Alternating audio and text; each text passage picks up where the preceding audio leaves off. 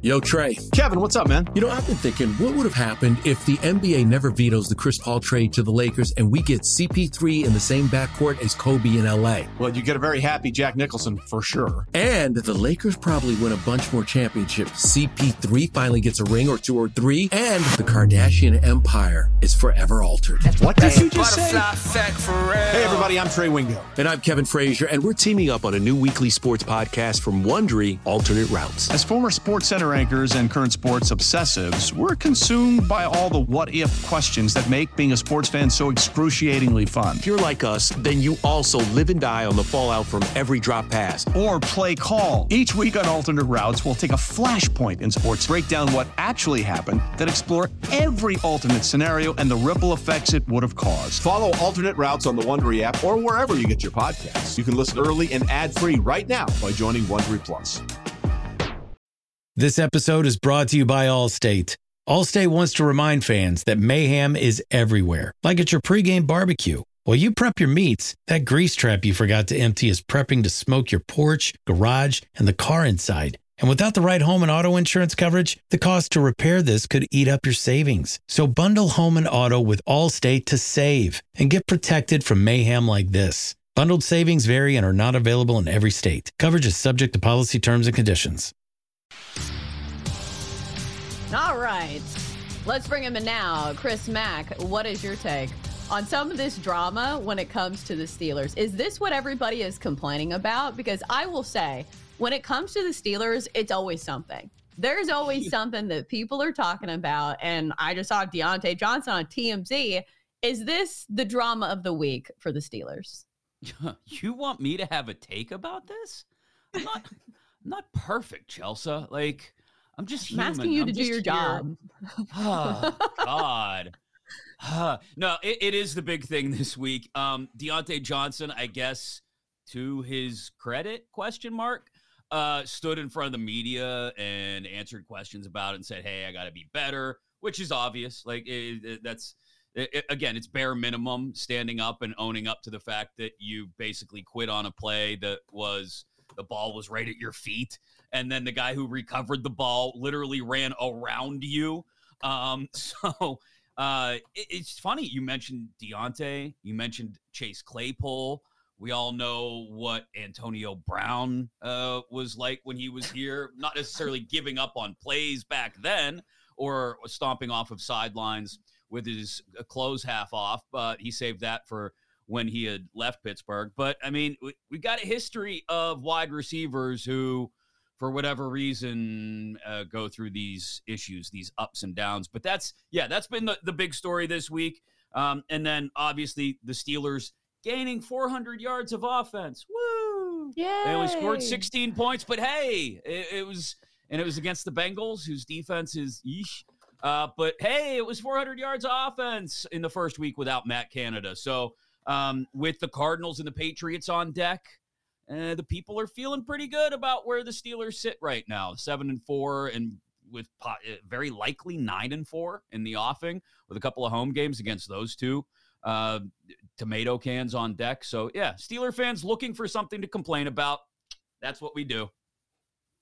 Yeah, Chris, I mean, you win a game, put up a ton, outgain your opponent in yardage for the first time this season. Like, Steelers fans have to be excited about that, but tell us why they shouldn't be excited. Like, why is that not as big of a deal as maybe the casual football fan might see those numbers and think it is?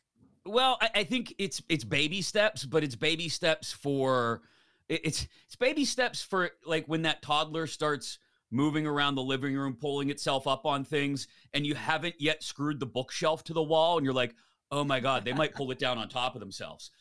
Those kind of baby steps in that they're just toddling around now. The good news is not only did they get the 400 yards of offense, and 16 points was enough to beat the Bengals on the road, but they're doing it with the run game, right? Like Najee Harris was a yard away from 100 this week. It was Jaylen Warren really driving the bus the 2 weeks previous to that. The offensive line has really found something in the run game since they allowed Broderick Jones, the first round draft pick, to start at tackle. So it feels like those are the baby steps moving in the right direction. The thing to worry about is is this enough from your quarterback? And Kenny Pickett looked much better without Matt Canada running the offense this past Sunday.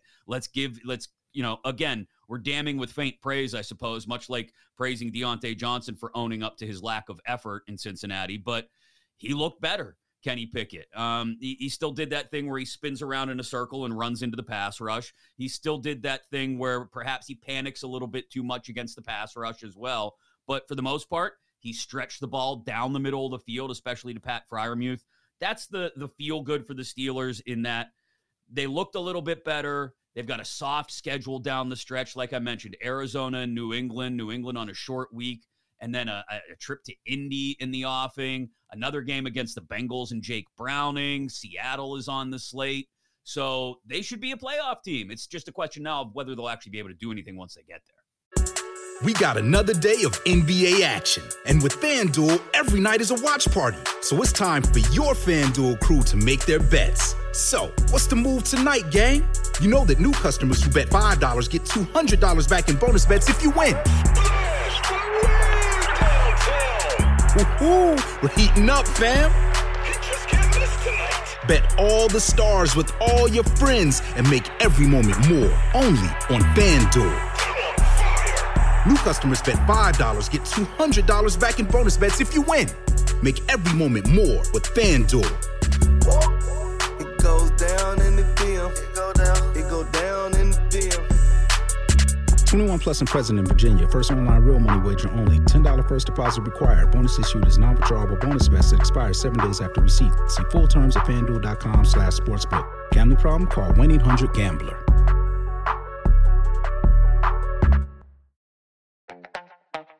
This episode is brought to you by Skinny Pop Popcorn. Perfectly popped, endlessly delicious. Oh, so light and crunchy. Skinny Pop Original Popcorn is the snack you've been searching for. Made with just 3 simple ingredients: popcorn kernels, sunflower oil, and salt. Snacking never felt or tasted so good.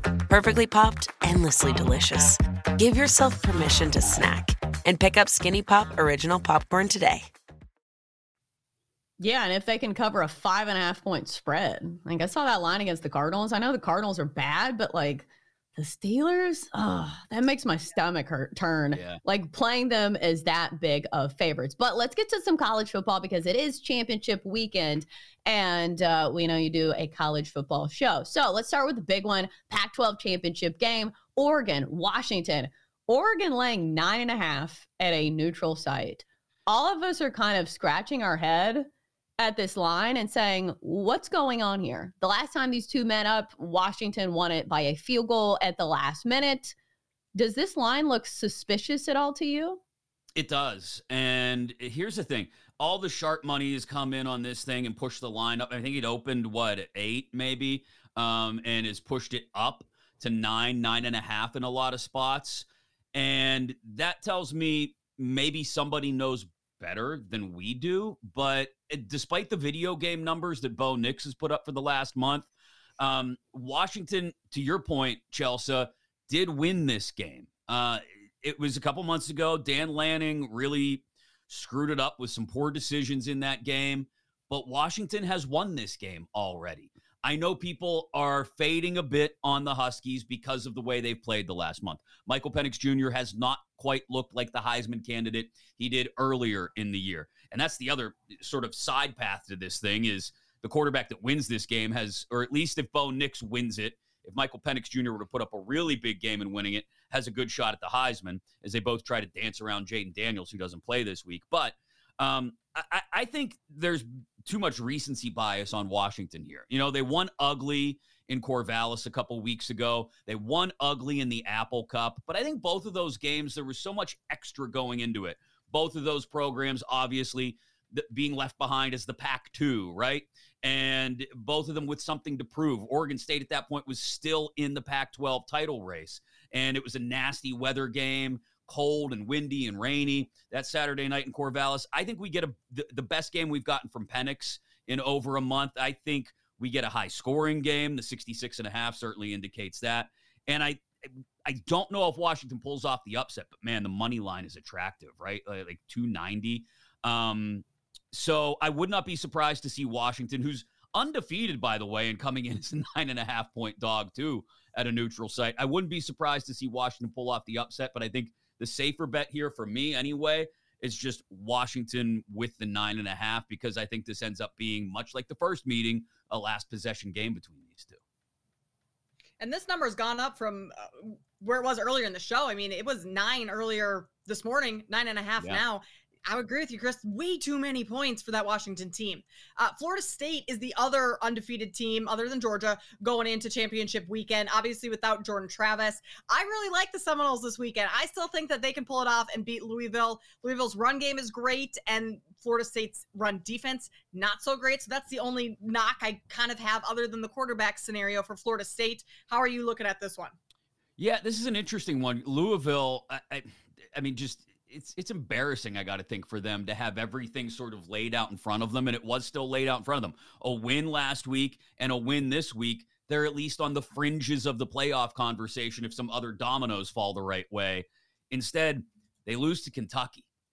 That's painful if you're Louisville, because not only do you lose to Kentucky, but you fall out of whatever minimal shot you had at the playoff as well.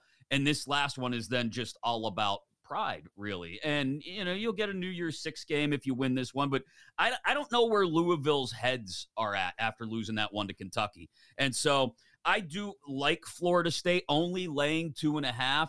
Obviously, Florida State wins, they're in the playoff. I don't think there's any discussion. An undefeated ACC champ is a playoff team. Florida State loses, it's exactly the excuse the committee is looking for to keep them out of the playoff. I think all the motivation is on Florida State's side in this one. It wasn't especially pretty last week, but it doesn't have to be pretty against Louisville either. Style points do not apply here to Florida State. All they have to do is escape Charlotte with a W, and I think they can do that. This one, I don't have a play on this one, to be quite honest, because there are so many variables in it. But I think this is the one that if you pull it out, the whole house of cards comes tumbling down as far as all of the other wild playoff scenarios. Right. And Louisville proved me absolutely wrong last week. Very embarrassing loss for them and me. I laid the 7 with Louisville. It did not come through. Okay, we only have 90 seconds left, but Alabama, Georgia, who do you like? Go. Oh, man. You're telling me Nick Saban has a chance to win and get in after the way things went earlier this year? Jalen Milroe, who turned his season on a dime, about 5 weeks ago or so, has a chance to get into the playoff? Oh, man. 5.5 is such an odd number for this game, too. I think Alabama makes it a final possession game. Much like I said about Oregon, Washington, I wouldn't be surprised to see Alabama win this thing. But I've doubted Georgia a lot this year, and especially over the last month or 4 to 6 weeks.